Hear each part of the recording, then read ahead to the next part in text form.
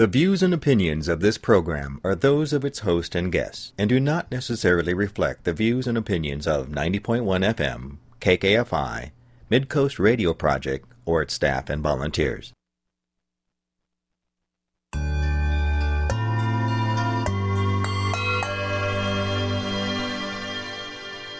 Welcome to Jaws of Justice Radio on 90.1 FM, KKFI, Kansas City Community Radio. It's Monday morning. My name is Terry. Today, host Bev Livingston speaks with Tahir Atwater, Director of Donor and Volunteer Engagement, and Judith Westmoreland, Staff Attorney, both with Jackson County CASA, Court-Appointed Special Advocates. Tahir and Judith will tell listeners of the mission of CASA and share a lot of insight from a legal point of view, as well as from being longtime advocates here in the Kansas City community.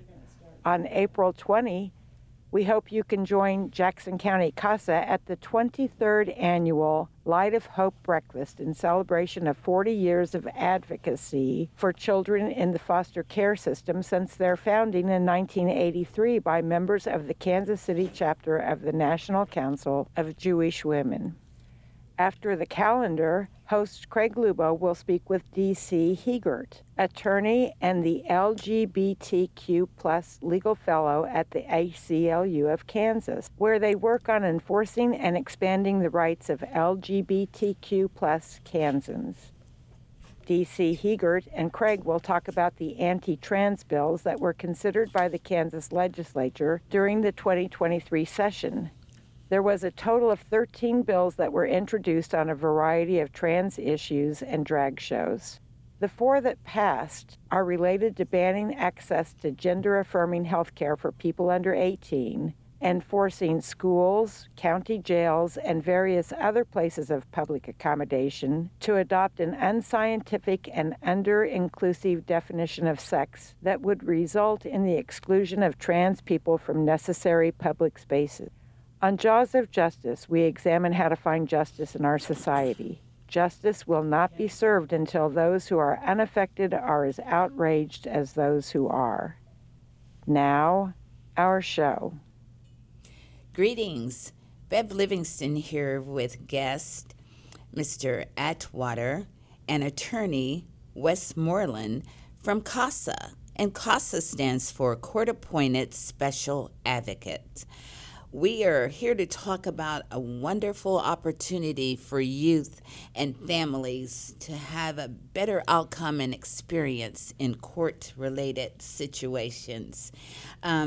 This started as a national movement back in the 80s and early 70s by a sitting court judge, and the judge decided that it was important in making decisions to have input from the family. So I am very proud to have our guest here today to talk about the legal advocacy and services that are provided for abused, neglected, and youth between the ages of grade school or youth or birth and the age of 21 who enter family court in Jackson County. Welcome. Thanks for having us. Thank you. Want to give you an opportunity to just start wherever you like in terms of what some of the impacts of CASA may be in our court system and how it affects the family. Thank you, Ms. Livingston. So, as you said, CASA represents the best interest of children in Jackson County who have experienced abuse and neglect in their homes. And we do this by having a 3-person team.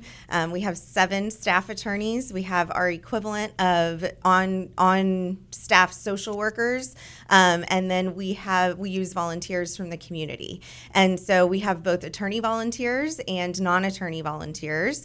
And our goal is to make sure that we, as a CASA team, know more about the child and that family than any other person in the courtroom, so that we can effectively advocate for their best interests as they go through this case. Our goals recently have really been to work with the family, the nuclear family, and the family at large to make sure that children can stay within their family units and safely reunify as we work to rectify the issues that bring them into this court system to begin with.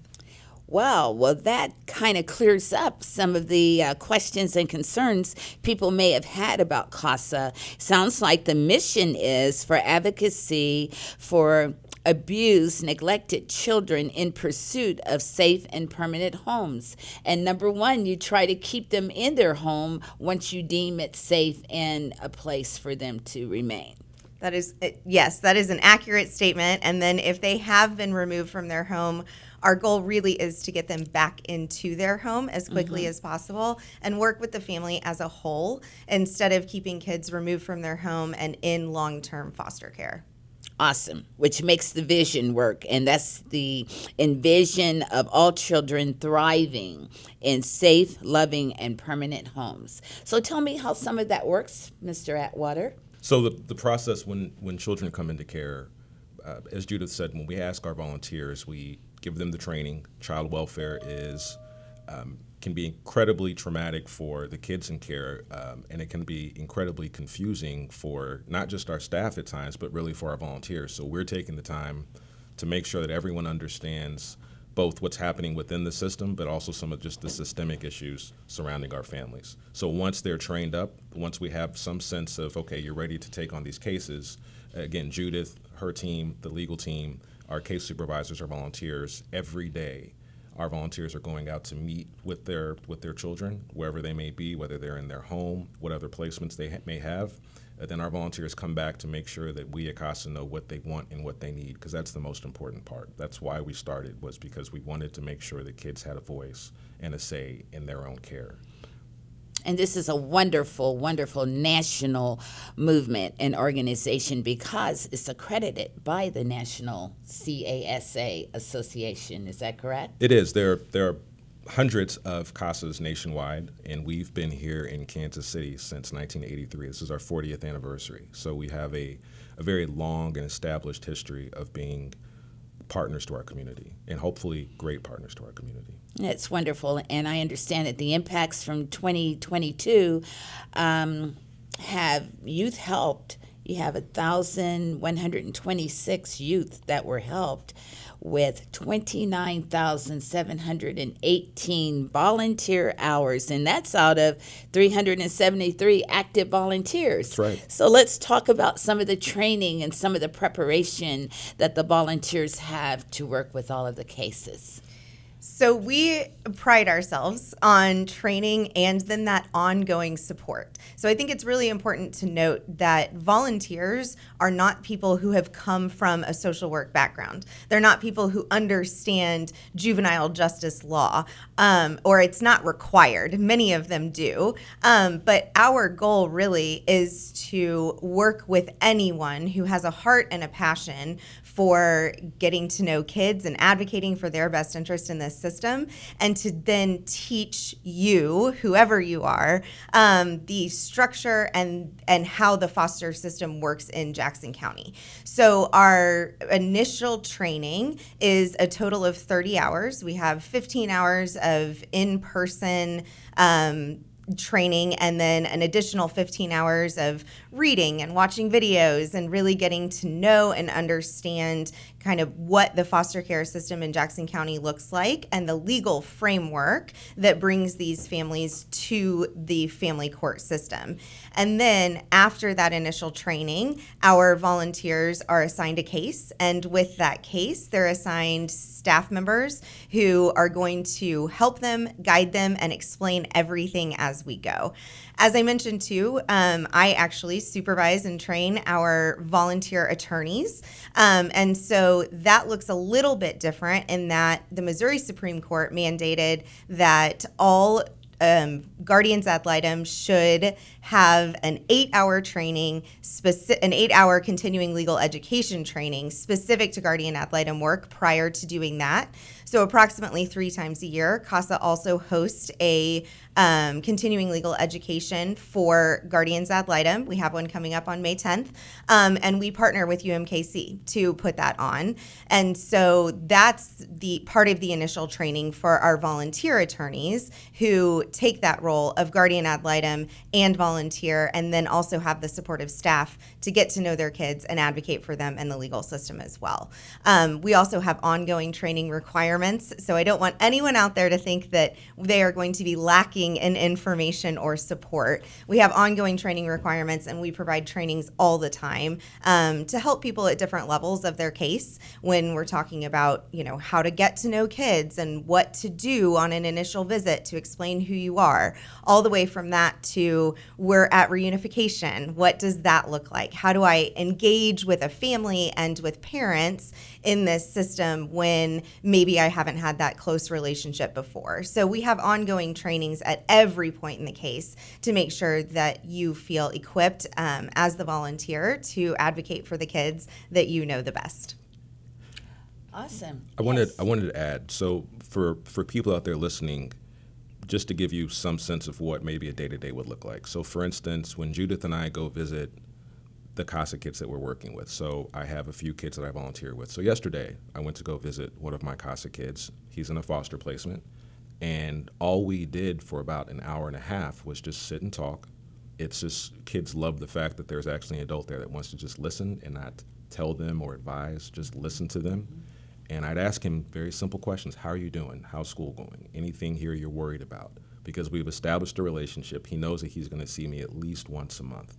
Because for the kids that come into care, there is such inconsistency at times for the number of people that they may see. They may have different workers from one month to another, but they know with their CASA workers that they're going to see that same consistent face, so they can build that trust. We play some board games, something light, right? Something easy. But it really is him telling me what he needs. And then when I go back and I talk to, say, Judith, the lawyer on my case, or the case supervisor on my case, and say, here's what's going on, now Judith can go into court and say, this is what this child needs and wants. So it really is about what our volunteers and our staff are doing every day. And it really is about that people-to-people connection for these kids. What an awesome teamwork approach. And I'm really loving hearing training, because this is such a traumatic driven kind of experience kids find themselves in. Right. And then when they feel like they're being removed from their loving family or whatever their family function was, it's that separation anxiety. It's that need for the child to feel like someone's representing them, and just a whole court experience. So in terms of the traumatic experience that both volunteers, because some volunteers, I'm sure their hearts and their spirits are really into helping this young person land in a good, safe place. What are some of the challenges that you find are pretty common, and then what do you do in those unique situations in terms of your network, and who do you reach out to when there are medical issues and there are diagnoses that are beyond what the volunteer has been trained to handle? So that's a fantastic question. Of course, many specific cases come to mind. I think it's important to remember that CASA is the advocate for the kid, and so in working with this family, we have our CASA team, and then there's a whole family support team. So parents have attorneys that represent them through the court process. Children's Division is the entity on behalf of the state of Missouri that is responsible for putting services in place. And in all of that, our CASA team continues to advocate for different services to be put in place for kids and for families. And we have a fantastic network of services in the Kansas City area. Of course, there's never enough, and funding is always an issue, and I'm sure everyone talks about that on your show anytime that we're talking about, access to services and justice in general. But we work with University Health. We work with Foster Adopt Connect. We work with our contract agencies, Great Circle and KVC, just everyone. So we have a lot of partners. St. Luke's also provides therapy. So there are therapy services and psychiatric services, and then family reunification services. And so when we are talking about the trauma that our families experience, the families that we work with experience, and then we're also talking about that secondary trauma of being the advocate on the case, we try to make sure that our families and our volunteers are supported as much as they need in order to talk with CASA staff, in order to talk with maybe a therapist that's outside of CASA staff, to be able to make sure that we're processing what we've experienced as a team in this world, and to make sure that we're really understanding next steps in self-care. Because sometimes the hardest thing, I think, is understanding where those boundaries come in play when you're the advocate for a child, but we're not that child's parent. We're not their disciplinarian. We're not their therapist. Right. So we are responsible for advocating to put all of those people in place in their lives. But sometimes it's okay to take a step back and say, this is not the thing that I have to do right now. Right. Instead, I need to refer this child to the psychiatric care that is necessary and needed, and let them know that I'll be here for whatever they need, but I can't do everything. Yeah. Well, it sounds like there's a lot of boundaries that people have to understand and respect, and there are a lot of things that you just aren't prepared for. And I noticed that your programs have a civil rights statement. And I think that's really important when we're dealing with gender-based thinking and issues and matters and pride, and kids are experimenting and they think they have rights, but they may not know their rights. So tell me, how has the civil rights statement really assisted in keeping peace in the TP and keeping people in their lanes and helping young people get ready for society? Well, I think CASA, we're one of those organizations, we're trying to be at the forefront of changing the narrative around the families and the kids that come into care. And unfortunately, there's, again, disparity, racial disparity, as it seems in just about every facet of our lives, right? We're talking about, 24% or so of the Jackson County population, I think, is black, right around that, and roughly 40% of the children in care are black. So when you see that over-indexing of race constantly showing up, when you see the exclusionary practices for our children that identify as LGBTQ+, we have to do more work to not only change the narrative, but make sure those kids have a sense of belonging, as much as you can have in a system as complicated and often traumatic as child welfare, right? So what we're trying to do in staff is first take some inventory, evaluate ourselves. Are we moving with a sense of cultural humility, a cultural awareness? And then can we make sure that when we go talk to our children, we're not perpetuating more harm, and that we're actually letting them know, no, we see you, and we're using some language, using practices so that we can build some trust so that we can hopefully get you back to the home you want to be in. Wow, how comforting for a young person to hear that. As you rally the wagon and you begin to create that treatment plan or whatever the plan is for the young person that you're going to represent and work with, what are some of the main steps that you have to know and deal with to really get a case functional for the CASA volunteer, for the court to know what the representation is about, and how long does that usually take to just really get ready to go in court and be successful in creating a plan for this young person and getting it ordered? Well, Ms. Livingston, how long is this going to take? Is every volunteer's first question, every child's first question, and probably every parent's first question. Yes. So the answer is it depends, of course. But you bring up such a great point in terms of how can you advocate successfully. And I would say our goal to advocating for kids and families is to know them, because I can't advocate for a child if I don't know who they are and if I don't know what they want. Children's voices are so important in determining the steps that we take. So a child that says, I want to go home, speaks volumes about the bond between the parent-child relationship. A child that says, I don't want to go home, speaks volumes about the bond that's been broken and how long we're going to have to work for that child to feel safe and secure physically and emotionally in their home again. I know those are two very they seem rudimentary examples, and yet that's what we deal with every day. What does this kid want? And then I just want to throw out there, as kids get older, they like to express themselves a lot more. Teenagers or young adults trying to figure out how to become people who are successful in this world. And so often the teenagers that we work with feel like they have 17 parents. So at CASA, we have an older youth program, and I know that you mentioned, so I just want to clarify, in the state of Missouri, children age out of foster care at the age of 21. So hopefully we've worked to make them as successful adults as we can by that time, but CASA also receives grant funding to be able to work with kids until the age of 26.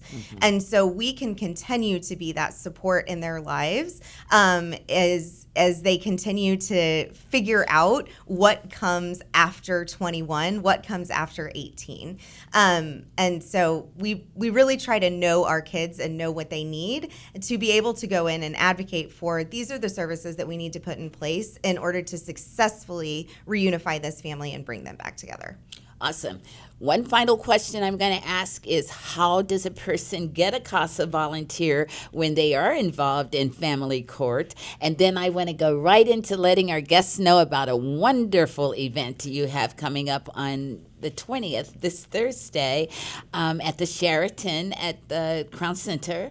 And we have a table, and we are looking forward to networking and eating and getting our day started with you. So how does a CASA volunteer get assigned? So every child who comes into care in Jackson County is assigned a guardian ad litem. And then CASA represents about half of the new kids that come into care. And so volunteers could always reach out to CASA and express an interest. We have ongoing listening sessions on a regular basis. And then as soon as they are through training, we will assign them to their first case based on their interest and needs and the needs of the family. Wow, how valuable. Now, are the attorneys like pro bono attorneys, or some are paid, or how does the CASA volunteer attorneys come in? Sure. So if attorneys are interested in representing kids, we would love to have you. They can reach out to on the CASA website as well. No one is paid who volunteers with CASA. We appreciate the time and energy that all of our volunteers put into advocating for kids who have experienced abuse and neglect in their homes. And again, there's no special training required to be a volunteer attorney or to be a CASA volunteer. Okay. We will provide all of that for you. Wow, what great experience. I also wanted to know, do we have the fines and fees associated with restitutions that the youth cases have in Jackson County? Is that a yes or no for fines and fees and restitution? Yes. That's paid by the family. That's expected to be paid. So yes, is my understanding. I will say we don't work with kids in terms of overcoming those fines and fees, but we are always looking to work with other attorneys in the Kansas City area who understand that system a little bit better and can help represent our kids when they have fines and fees that need to be paid that they are not able to do so in order to move forward and not have those hurdles in their life. Right. And any other comments you'd like to make, Mr. Atwater? Well, I mean, you mentioned our breakfast, and I think when we talk about the three big events that we have throughout the year, we have Carnival, which is a celebration for our kids. We have a cocktails event later in the fall. But our Light of Hope breakfast, again, this is our 40th anniversary, so it's really a celebration. And it's the largest charitable breakfast in the city. We have probably anywhere from 900 to 1,200 people that come out. Totally free, and it's probably one of the best opportunities for someone to hear, other than this platform, right? One of the best opportunities for someone to actually hear and see some of the stories that we get to do every day, and why I get to work with people like Judith. It's one of the best jobs in the world. But again, this is coming up, like you said, Thursday morning, 7:30 to 8:30. 7 a.m. people can get there early for a little networking. But again, they're going to get a chance to hear about our volunteers, see our stories. We're going to celebrate some of our longtime volunteers and then invite more people to join us. Wonderful. And that contact again for registering for the breakfast and for reaching CASA. Actually, if you would just go to, it's at jacksoncountykasa-mo.org, so jacksoncountymissouri.org. Or if you search for Jackson County, Missouri CASA, it will come up too. I know sometimes those web addresses can be a little tricky. But again, search for Jackson County CASA-missouri.org. Go to our website, find out how you can get involved. All right. And CASA again stands for? Court Appointed Special Advocates. All right. Attorney Westmore, would you have any other comments for us? Attorney Westmoreland. Well, I just really appreciate you having us here this morning and getting the message out about what CASA does. We are always looking to expand our volunteer corps, and we are also always looking for opportunities to learn because we recognize as a CASA staff that just like we were talking about expanding our civil rights and LGBTQ knowledge, we make a real point to make sure that we try to stay up to date with what is necessary and relevant now to be the best representatives for our kids. Well, I am so proud to have had you as guests on the show today. I hope our listeners have been informed, empowered, and inspired to be volunteers or to support a wonderful program, because we may not be able to always prepare our youth for our community, but we can prepare our community for our youth. Thank you. Thank you. Thank you. Eco Radio KC, a locally produced exploration of positive solutions to the ecological challenges we face as we work to create a healthier future for our community and the planet. Hear from regional and national guests, find out about upcoming events, and learn how to keep yourself and your family well. Tune in each week from 6 to 7 on Monday evenings, or listen anytime at kkfi.org/podcasts.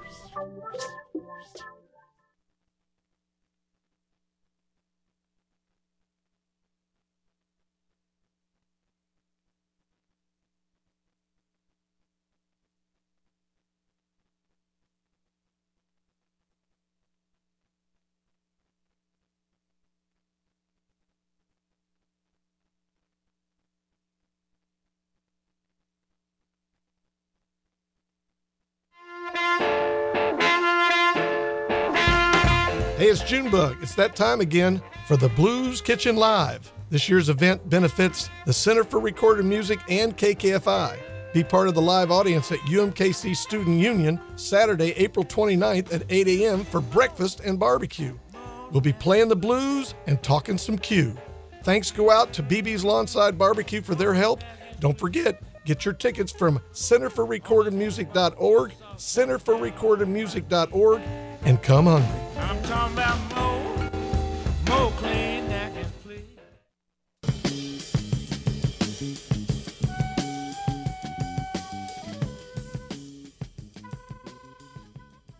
Here's the calendar for the week of April 17th.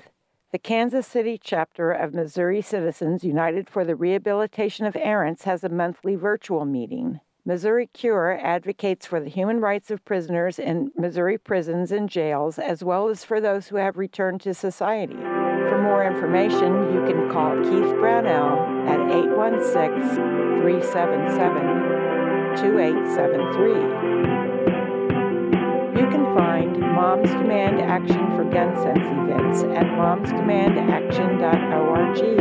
These are open to all, mothers and others.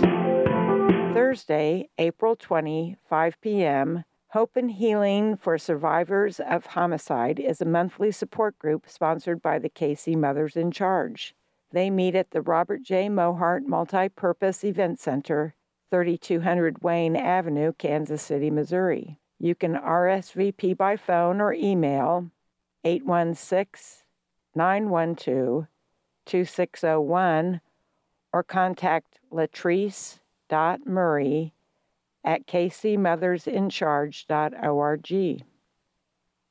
Friday, April 21st at 11 a.m., the Community Justice Coalition meets virtually. The Community Justice Coalition is a multi-sector team of dedicated advocates who envision a future without mass incarceration. For access info, you can go to empowermissouri.org.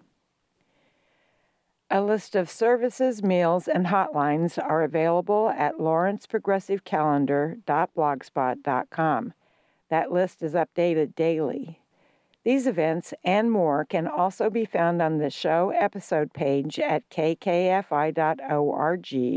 as well as on our Jaws of Justice Radio Facebook page. Thanks to all our listeners. Stay close to your dial and stay well. We now return to our hour. Craig Lubo speaking with D.C. Heegert. It's the 420 Drug War News. Doug McVeigh, our guest on last week's Cultural Baggage Show. Okay, sorry about that. Good morning, all. This is Craig Lubo, and as Terry indicated, I'm going to be talking with D.C. Heegert. She is a legal fellow. She's an attorney and legal fellow with the ACLU of Kansas. And she specializes in LGBTQ issues, legislation, and cases in courts. Welcome, D.C. Yeah. Keep talking. I can't. Okay. So, one of the things, we'll just do a little background. There are approximately more than 100, I think close to 200 anti-trans bills that were introduced nationwide in this past year. There are several states that have considered and passed so-called bathroom bills, anti-trans participation in sports, etc. Correct, yeah. Okay. And DC, can you hear us now? She can't. Oh. We can't hear her. You talk to her. Okay. So. Yeah, I can hear y'all. Can you hear me? Yes, I can hear you now. All right. So. Okay. In Kansas, we passed, I believe you said, 13 anti-trans bills. Five. So. Okay, five have been sent to the governor, one of which he has already vetoed, and it was overridden. Now, I believe that was the bill relating to the participation of trans on girls' sports teams. Is that correct? Correct, yeah. So just to contextualize, because it's been a bit of a moving landscape in this space, the number of bills across the country that have been introduced, the ACLU is tracking actually over 430. Wow. So it's quite a large number that have been introduced this year alone, just in 2023. And then, yeah, you're correct. In Kansas, there was 13 bills introduced this legislative session, and 5 of those have been passed out of the chambers to head to the governor's desk. The one bill that has already been vetoed by Governor Kelly but was overridden by the legislature is the bill that we've been calling the trans sports ban, that would effectively ban all trans girls and women in the state of Kansas from playing sports as themselves, and that's everyone from kindergartners through collegiate athletes, so it's quite a broad bill. All right. And tell me, my understanding is that the argument that they used in favor of that bill is that trans women, if they were biologically male before, are going to have a considerable edge, if you will, over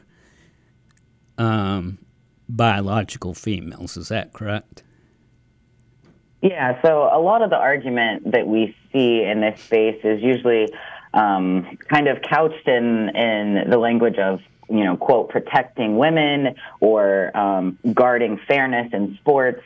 But it's just really, an oversimplification of what we're talking about when we're talking about sports and athletics, because there's such a broad difference from person to person, whether they're cis, whether they're trans, in their athletic ability.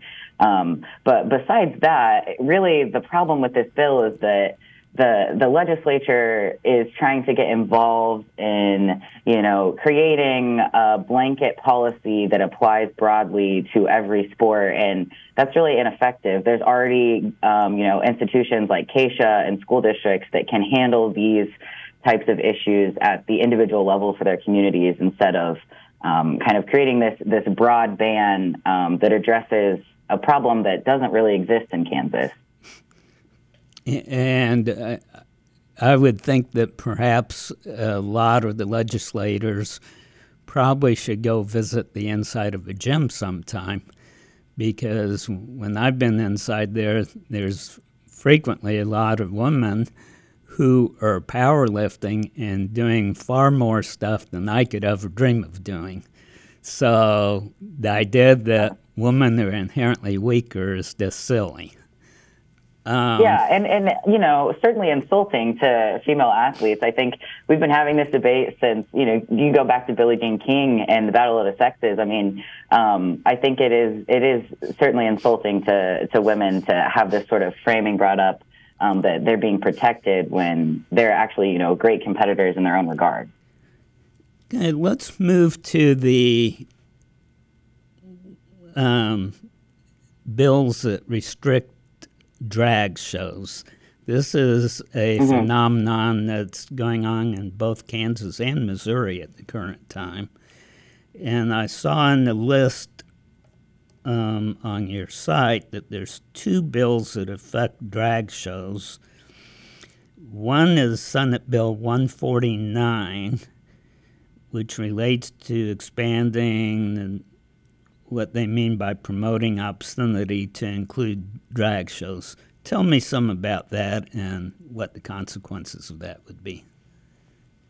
For sure. So I do want to just flag that while we had that bill and another in Kansas introduced limiting the ability of establishments to have publicly accessible drag shows, and there's certainly lots of First Amendment implications and free speech implications with those bills.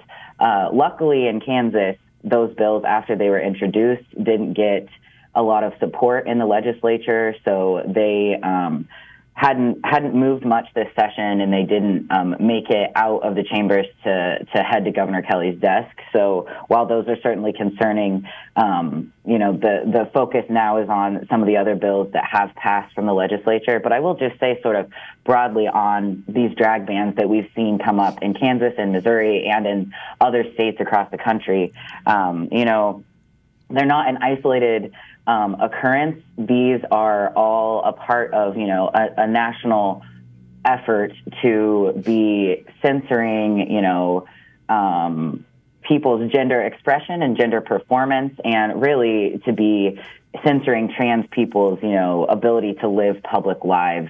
And that's why we are seeing such a large increase in the number of bills, both drag bans and other bills specifically targeting trans folks' access to public accommodations and healthcare across the country.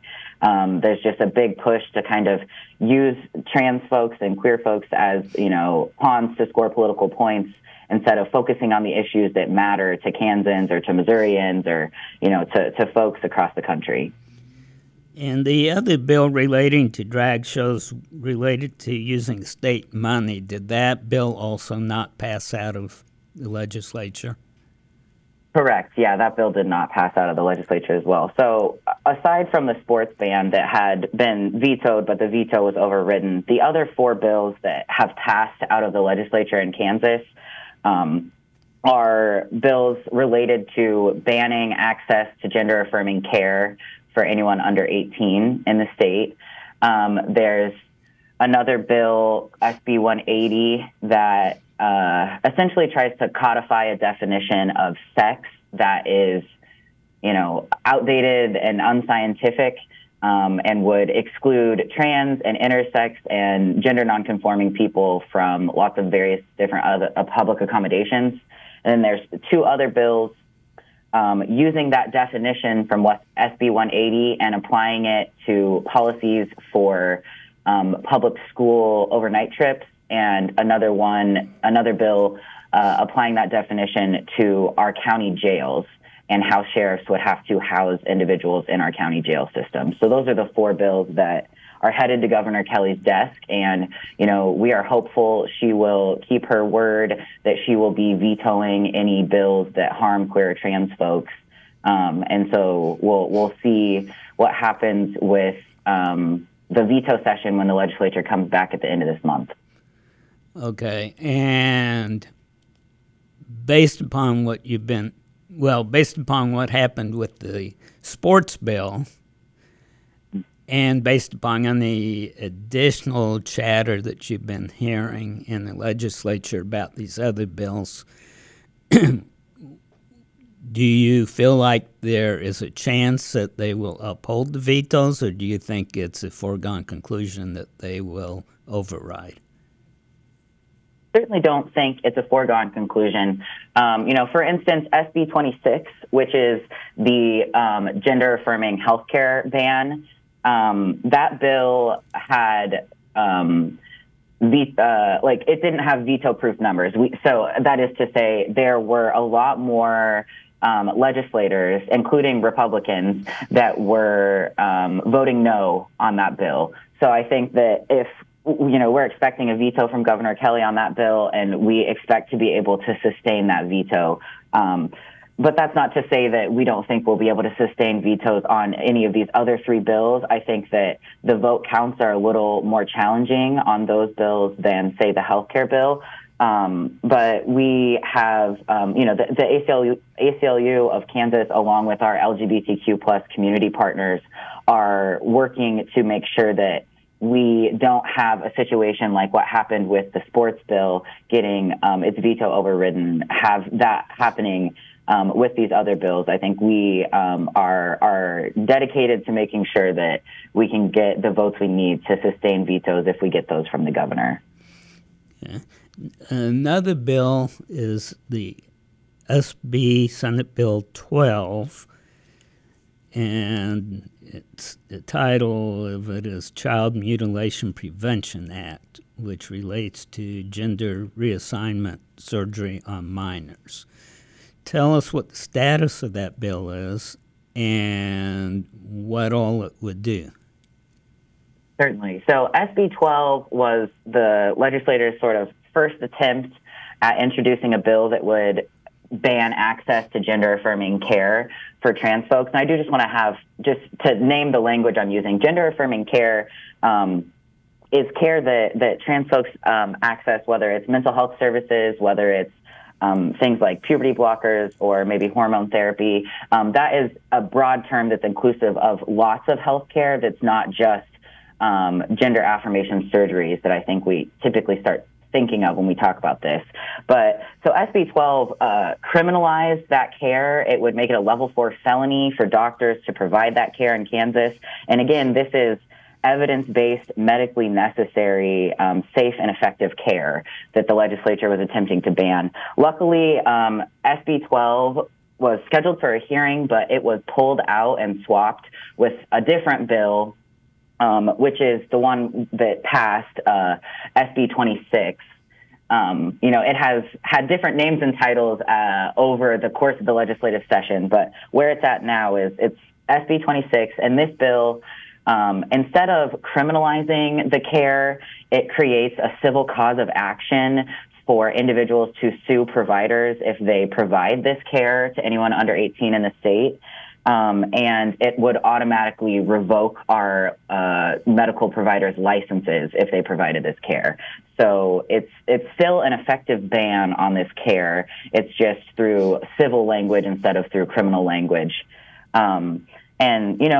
It's problematic because, as I said, this is medically necessary, evidence-based, life-saving health care. And the other issue is that, every major medical association, the American Medical Association, the Association of Pediatric Care, all of these places have said that these types of bills are bad and that children and young adults should have access to gender-affirming care. And so these bills are just evidence of our legislature getting in between families and their providers' ability to access health care that they need.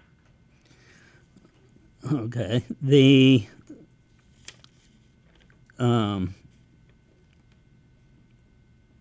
There's a bill, SB 228. It relates to reimbursement to the counties and relates to, I'm guessing, trans people who are in jails on crimes. It wasn't clear to me when I looked at that bill that it did relate to trans, but since that was in that group, I'm assuming it does. So can you tell us about that? Oh, sorry. For sure. So it initially didn't have anything to do explicitly with trans individuals in our jails. It was actually, an overall good bill that was just updating some of the language in our county jail statutes and creating an avenue for reimbursement for our county jails and sheriffs for individuals that they had in their jails that were accessing mental health services. But what happened was a Senate committee amended that bill to include anti-trans language, which essentially they added in a definition of sex that is unscientific and under-inclusive of all of the, it excludes trans people, it excludes intersex individuals, and it require county sheriffs to house trans folks in jails in our state inaccurately. Essentially would house them in places that doesn't align with their true gender.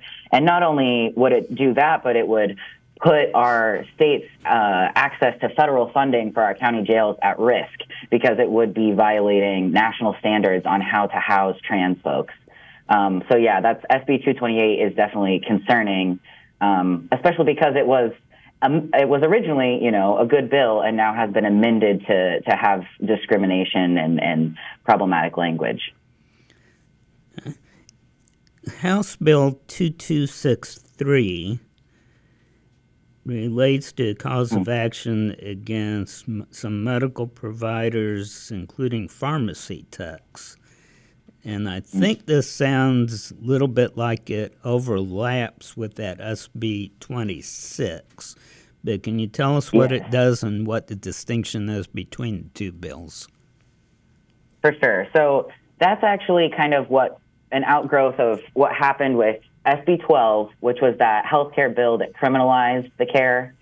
They pulled SB 12 from a hearing and then gave SB 233 was the original number, a hearing, which was this civil cause of action bill that I'm talking about, which is now SB 26. It's quite a bit of a headache to follow along here. But so what happened was they took SB 233, which was this bill that created a civil cause of action and banned gender-affirming care for minors in the state. They added SB 233 on to HB 2263, which again was a good bill that allowed for more access to vaccinations through pharmacy techs in Kansas. So a wholly unrelated bill to trans folks' health care. They added on the entirety of SB 233, the civil ban on gender-affirming care, to HB 2263, which was a vaccines bill. That bill ended up not going anywhere, and so they gut and goed SB 26 so they could put the civil cause of action gender-affirming care ban in SB 26. And that is the bill that passed and is headed to Governor Kelly's desk. And when you say the vaccine bans, are we talking about hormone shots or what? Well, no. So the HB 2263 was a bill allowing for pharmacy techs to provide vaccinations at pharmacies in Kansas. It didn't have anything to do with trans people or trans healthcare. It was just a bill allowing pharmacy techs, like a student in a pharmacy school working at a pharmacy, to provide, say, a flu shot or some other type of vaccine at a pharmacy. And then the legislature, because they were so concerned with passing bills that harm trans people, they amended on to that bill that wasn't related to trans people at all. They amended on all of this language about banning gender-affirming care to that bill. That version of the bill didn't make it out to Governor Kelly's desk. The bill that made it to Governor Kelly's desk was SB 26, which didn't include the pharmacy vaccination piece and just included the language banning gender-affirming health care. Okay, so the one pending Governor Kelly's either signature or veto is the SB 26 version. Correct. Okay. Now, on one of these bills you mentioned First Amendment issues. Can you tell us a little bit more about that? And is there likely to be litigation by the ACLU on any of these bills? Sure. So, I can't speak specifically about the likelihood of litigation from the ACLU, but I can say that the ACLU of Kansas is going to continue to track what happens with the trans sports ban that has already the veto has already been overridden, as well as these other 4 bills that are headed to Governor Kelly's desk. And we will be considering all available avenues for legal advocacy as we see what the outcomes of this legislative session are. As far as some of the specific concerns, if folks are curious, I've provided opposition testimony on all of these bills that kind of break down all of their various legal issues. But just broadly speaking, all of these bills, whether we're talking about the sports ban that has passed, whether we're talking about the healthcare ban or some of these other bills, they all have, constitutional issues and clear problems with discrimination in them. Whether that's violation of Title IX, protections from discrimination based on sex and gender, whether that's violations under the Constitution's, 14th Amendment Equal Protection Clause. But all of these bills, are clearly trying to discriminate against trans people in one way or another. And that's a problem because trans folks, just like all other Kansans, have civil and constitutional rights that need protected. Okay. And you mentioned Title IX. Is there anything the Biden administration is doing to use that act to protect trans? Yeah, certainly. So, where litigation in the courts is headed, where, majority of courts that have looked at Title IX's protections for trans students in various different contexts have found that trans students are protected under Title IX, just like all other students. And the Biden administration has said similar things in their guidance. And actually there was, proposed rulemaking out of the Department of Education related to Title IX, affirming that trans students' rights are protected under Title IX. There was more recent proposed rulemaking related to trans athletes' rights under. Oh, yeah. DC, we are out of time. Thank you for listening to us. We've been talking to DC Hebert about trans issues in Kansas, and we will include some links in the episode description with more information. Thank you, DC. Yeah, thanks for having me. Okay.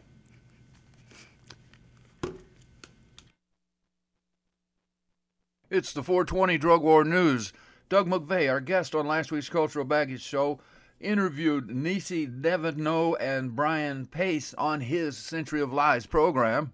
Part of the reason that we were looking at this as well was just I mentioned already the financial interests that are getting involved in the psychedelics field, and there had been a kind of growing push by some of the people on the corporate side to kind of wave away criticisms of their strategies on the basis that we need to get psychedelics to as many people as quick as possible in order to ensure the future of the planet and humanity. And I'm not even exaggerating, like that's exactly what some people say. And so they'll specifically say that psychedelics will solve climate change, it will solve political polarization. And so it's like, who are you to question what I'm doing? Do you want the world to burn up? Do you want everyone to die in a mass civil war? Or do you want to be quiet and let me do what I'm trying to do? And so our point is that looking at the cross-cultural and historical records, it matters extraordinarily the context in which these substances are taken. And they're not just going to fix things. They're a powerful tool, arguably, but they're not going to automatically fix things, regardless of the way that they're used. So we wanted to make sure that there was more sensitivity to, psychedelics can be extremely dangerous, especially when used by dangerous people. Yeah, this is something in the paper we termed the Trojan horse theory of change.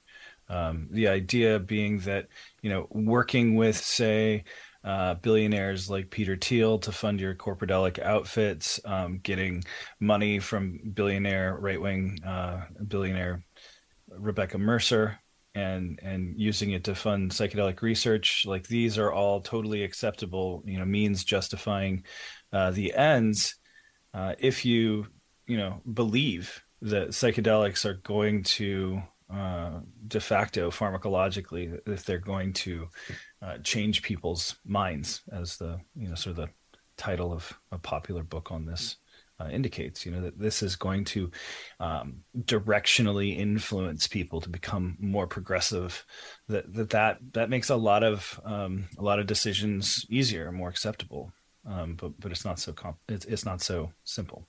Once again, that was taken from last week's Cultural Baggage Show, where Doug McVeigh, the Drug Truth Network reporter who produces Century of Lies, was our guest, and he interviewed these two folks, and you can hear the whole thing by going to our website, and, well, hell, we got nearly 10,000 shows there for you.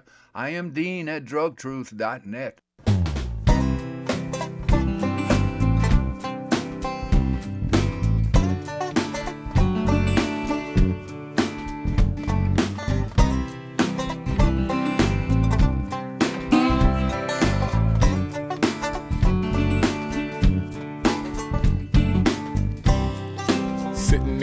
My problem. What am I gonna do now? Am I gonna make it some way, somehow? Well, maybe I'm not supposed to know. We hope you enjoyed today's show and that we leave you with something to think about, something to talk to your neighbors about, and a reason to get involved.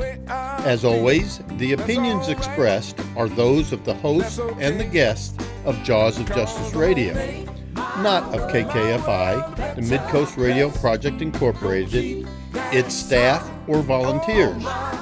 You can find our calendar of events and a link to our show episodes on the Jaws of Justice Radio Facebook page. You can always listen to us live and find our podcast on the KKFI website, kkfi.org. If you have a show idea or want to help produce the show, you can send an email inquiry or comment to kkfi.org/contact. This is Jeff reminding you our outro music is Higher Ground from the Playing for Change CD. Please tune in for the rest of our 9 a.m. weekday lineup, with the Law and Disorder on Tuesday, Alternative Radio on Wednesday, Cowtown Conversations on Thursday, and Between the Lines at 9 a.m., followed by Understanding Israel-Palestine at 9:30 a.m. on Fridays. Up next is Monday Morning Medicine Show with Dr. Mike. And at noon, Arts Magazine with Michael Hogue. Stick around for jazz and blues in the afternoon and Eco Radio KC at 6 p.m. Then round out your day south of the border with Fiesta Musical. Well, I don't really want to know. I'm gonna hold on the best I can. And if I fall down, I'm gonna get back up. It'll be all right. This is Steve Earle, and you're listening to 90.1 FM KKFI, Kansas City Community Radio.